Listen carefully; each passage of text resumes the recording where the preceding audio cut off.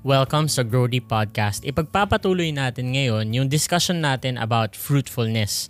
Nalaman natin dun sa previous episode natin na ang fruitfulness ay isang bagay na calling din sa atin ni Lord. Kung ikaw ay isang Christian, you are called to fruitful living. And ang fruitfulness ay hindi lang nasa busyness ng buhay. Maraming tao, minimeasure nila yung fruitfulness nila dun sa dami ng ginagawa nila, pero hindi yun ang totoong picture ng fruitfulness. Kung ano ka ay mas importante sa kung ano ang ginagawa mo. Ang emphasis ng Bible when it comes to fruitfulness is being and character, hindi yung activity. Ngayon, character is defined as moral excellence and firmness. Ito yung pagiging tama ng values mo at yung pagiging matatag mo sa kung ano ang pinaniniwalaan at pinapahalagahan mo sa buhay. Alam mo, ang desire ni God para sa buhay mo at buhay ko ay mga inner quality at outward behavior. So when we say character, it involves developing inner qualities in your life and having these inner qualities manifest themselves in your behavior towards others. Therefore, napaka-importante na malaman natin kung ano ang sinasabi ng Bible tungkol sa character ng isang Kristiyano. Unang-una, tingnan natin kung ano ba ang sinasabi ng Bible about this. Sabi sa 1 Peter chapter 1 verse 15 to 16, babasahin ko mula sa New International Version, and I quote, "But just as He who called you is holy, so be holy in all you do. For it is written, be holy because I am holy." So malinaw na malinaw, sinasabi dito sa verse na ito that God wants you and me to be holy. God wants you and me to be like Him. Isa yan sa mga grabing gusto ng Panginoon para sa buhay natin. Nire-reveal ng Bible na merong importanteng areas ng buhay natin kung saan character ang makikita ng iba. Itong mga area ng buhay natin na ito ay magsisilbi sigurong bintana or window para sa ibang tao nang sa ganun makita nila kung ano talaga yung character natin sa loob. Yun ay yung ating thoughts. Ano ba ang mga iniisip natin? Thoughts are a window to your character. Pangalawa, your conversation. Kung ano ang nais mong pag-usapan, yun ay window din sa character mo. At pangatlo, your relationship with people. Generally, not only believers, but also people who do not believe in God.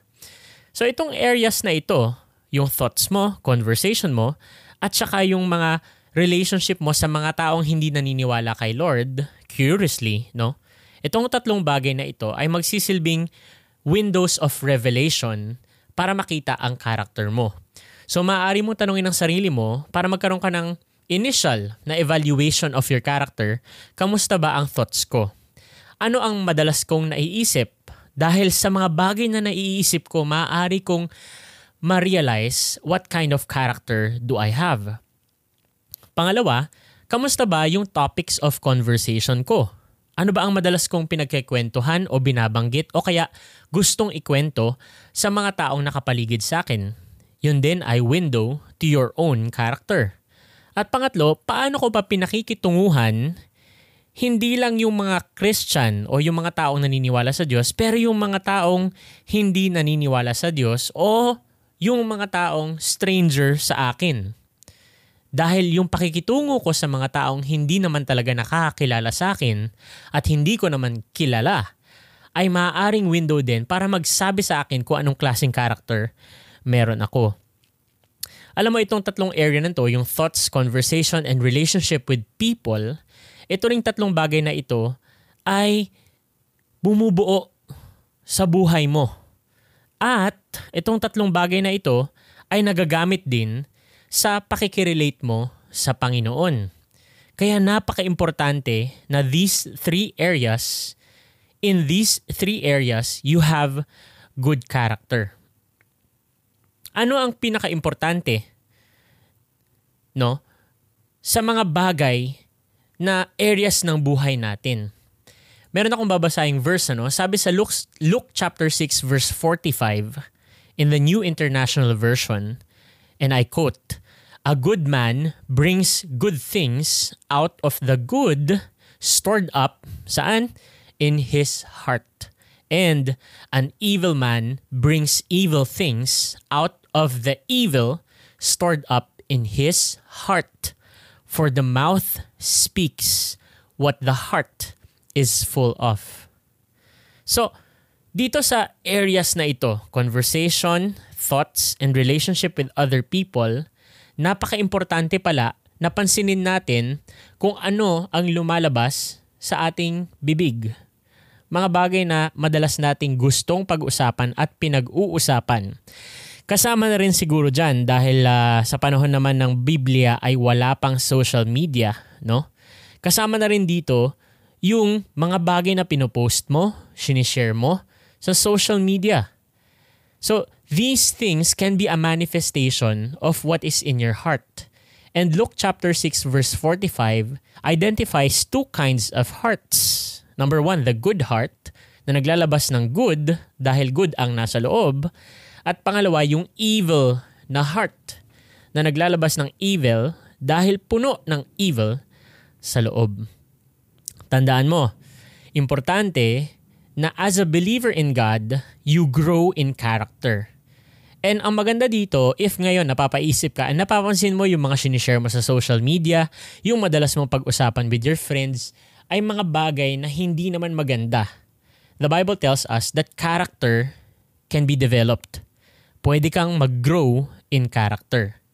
Sabi sa Biblia in Ephesians chapter 4 verse 23 to 24, pwede nating i-examine yung thoughts natin para malaman natin kung tayo ay nag-grow in character.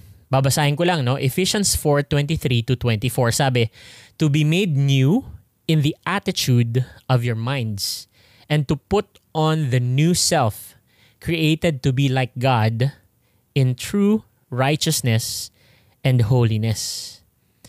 Ang galing kasi kailangan pala tayo ay dependent sa Panginoon para magbago yung ating thoughts. So kung gusto nating maging mabuti ang ating conversation, yung puso natin, we have to start with the way we think. And the way we think can be made new. It can be made new. Importante yan dahil para mabago yung mga bagay na naiisip natin na kumukondisyon sa ating puso. Parang ganito yan, Kung ano yung naiisip mo, yun yung nagkukondisyon sa puso mo. What you think of conditions your heart. Kung ano ang pinapasok mo sa isip mo, yun ang nailalagay mo sa puso mo. At itong flow na ito ay napaka-importante dahil tinatawag tayo ng Panginoon para maging fruitful ang buhay natin. Kailangan nating baguhin ang ating thoughts, ang ating attitude. And in Ephesians chapter 4 verse 23 sabi, "In the attitude of your minds." And this can be worked on. How? You just have to ask yourself, ano ba ang mga bagay na pinapayagan kong mag-impluwensya sa aking sarili? What are the things that I usually see, I watch, I listen to, and the things that maybe I read? Because itong mga bagay na ito, yung pinapakinggan mo, tinitignan mo, pinapanood mo, at binabasa mo, At yung mga bagay din na nagpa-participate ka, itong mga bagay na ito ang nagkukondisyon sa attitude mo. Kaya gusto kong i-encourage ka na punuin mo or lagyan mo intentionally ng word ni God yung schedule mo. If your mind is so important in your character, and character means that you will become more fruitful, therefore, if you want a fruitful life, you have to make time for God's word to be in your schedule. Kung gusto mo, mag-like ka ng maraming Christian page sa social media, umattend ka ng Bible study. Kung may kakilala kang pastor or friend, why not go with them? Para yung mind mo, yung attitude of your mind can be renewed. Ngayon, titignan natin yung 2 Peter chapter 1, verse 1 to 8. Dahil dito, makikita natin yung growth in Christian character. Maaring tanong mo sa sarili mo, paano nga ba nag-grow in character?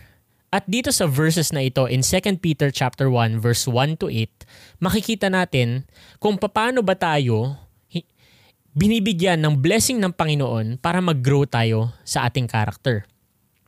So paano ba tayo binibigyan ng Lord ng blessing sa ating character? Sabi dito, no, sa verse 2 hanggang verse 4 ng 2 Peter chapter 1 verse 1 to 8. Babasahin ko lang, no? Magsisimula ako sa verse 3. His, referring to God, His divine power has given us everything we need for a godly life through our knowledge of Him who called us by His own glory and goodness. Be-breakdown lang natin to. Meron daw binigay sa atin. Ang sabi dito, His divine power, by the power of God, we have been given something for our character, for the growth of our character. Sabi dito, His divine power has given us what? Everything. Galing nun, ha? God, the powerful God, has given you and me everything that we need. Para saan? For a godly life. Kita mo ba yon? Yung character na gusto nating ma-achieve, wala na tayong poproblemahin dahil binigay na ng Panginoon sa atin ang lahat ng kailangan natin para mag-improve yung character natin. Sa pamagitan ng ano? Sabi, through our knowledge of Him who called us. Kung kilala mo si Jesus at alam mo na tinawag ka ng Panginoon para maging fruitful, ang promise ng Biblia, God will give you everything that you need so that you can grow in character. Yan ay biyaya or grace ng Panginoon, no? And itutuloy ka lang, saan nakikita yung mga yon? What does that refer? Yung everything na sinasabi, no? What does that refer? Sabi dito, no, through these, no, through the things that God has promised, He has given us great and precious promises, so that through the promises we may participate in divine nature. O babalikan natin yung sinabi kanina, no, sa 1 Peter chapter 1 verse 15 and 16, be holy for I am holy, sa verse 16. And dito sinasabi, para makapag-participate ka sa divine nature. Wow. Hindi ba magkadugtong yun? I am holy, sabi ni God. That's divine nature. And 2 Peter chapter 1 verse 4 tells us, through the things that God has given you, you can participate in God's holiness. And that's a great promise. That's a great promise. Kaya ito, dahil binigay na ni God lahat ng kailangan natin para mag-improve yung character natin, at nagsisimula yun dun sa kaalaman na ikaw ay tinawag ng Panginoon para sa kanyang glory and goodness, sabi sa verse 5, for this very reason, no? Dahil ikaw ay called to fruitfulness, dahil ikaw ay anak ng Diyos, dahil ikaw ay naniniwala kay Jesus Christ, for this very reason, sabi, no? And I quote, make every effort to add to your faith goodness. This is a list, no? Makinig kang mabuti. Sabi dito, if you have faith, you make every effort. Maaring faith pa lang ang meron ka, naniniwala ka na may Diyos, no? Naniniwala ka na may Panginoon. Ang sabi ng Biblia, para maging fruitful ka, yung faith mo, gawan mo ng matinding effort. Dagdagan mo ng goodness, no? Yung goodness. At yung goodness, dagdagan mo ng knowledge. So tatlo na, faith, goodness, knowledge. And yung knowledge mo, gawin mong self-control. And yung self-control mo, gawin mong perseverance. And yung perseverance mo, i-level up mo, gawin mong godliness. Antindi. Makikita mo tong list na ito in 2 Peter chapter 1, verse 5 hanggang 7. Napaka-importante nitong list na ito. Dahil ang promise of verse 8, babasahin ko lang, sabi, kung meron ka nitong mga quality na ito, babasahin ko lang yung qualities, faith, goodness, knowledge, self-control, perseverance, godliness, love, and mutual affection. Kung meron ka ng mga bagay na yan, they will keep you from being ineffective and unproductive, sabi ng Biblia. And that's a very good promise. Sino sa atin ang gustong maging ineffective? Wala. Everyone, whoever you are, whatever your age, whatever your job, you want to be an effective person. Sino sa atin ang gustong maging unproductive? Wala din. All of us want to be productive. And so, in the Bible, we are promised that if we make an effort to add to our faith and make our faith the way of life, we are promised that we would be effective and productive. And we would be kept from being ineffective and unproductive. In what? Sabi, in your knowledge of our Lord Jesus. And this is so cool. Kasi this is really a call to fruitfulness. Sabi ko kanina, fruitfulness is not about activity. It's about being. It's about growing in character. And there are many of us, heart check lang to, many of us parang iniisip natin, wow, fruitfulness. Yeah, I want to be effective and I want to be productive in my life. So I want to pursue this. Gusto kong maging fruitful. Kaso, ang motibo ng pagiging fruitful ay makasarili. Gusto kong maging fruitful kasi gusto kong ako ang umangat. Gusto ko ng fruitfulness na sinasabi ni Pastor Matt kasi gusto ko ako yung una at ako ang sumikat. Dahil siguro pag naging fruitful ako, kikita ako ng maraming pera, gaganda ang mga gamit ko at magugustuhan ako ng crush ko. Ganyan, no? Pero ang ganda ng heart check na binibigay ng 2 Peter chapter 1 verse 8. If you possess these qualities, or if you possess, let's make it short, if you possess good character, no? In increasing measure, kumbaga yung character mo ay nag-grow. Kung meron kang character na nag-grow, your character will keep you from being ineffective and unproductive. Wow! Gusto ko yan. Para saan yun? Para sa knowledge mo of the Lord Jesus Christ. Ultimately, kapatid, makinig kang mabuti, ultimately, you will pursue fruitfulness not because you desire the world, but you want to be fruitful because you want to know more of Jesus.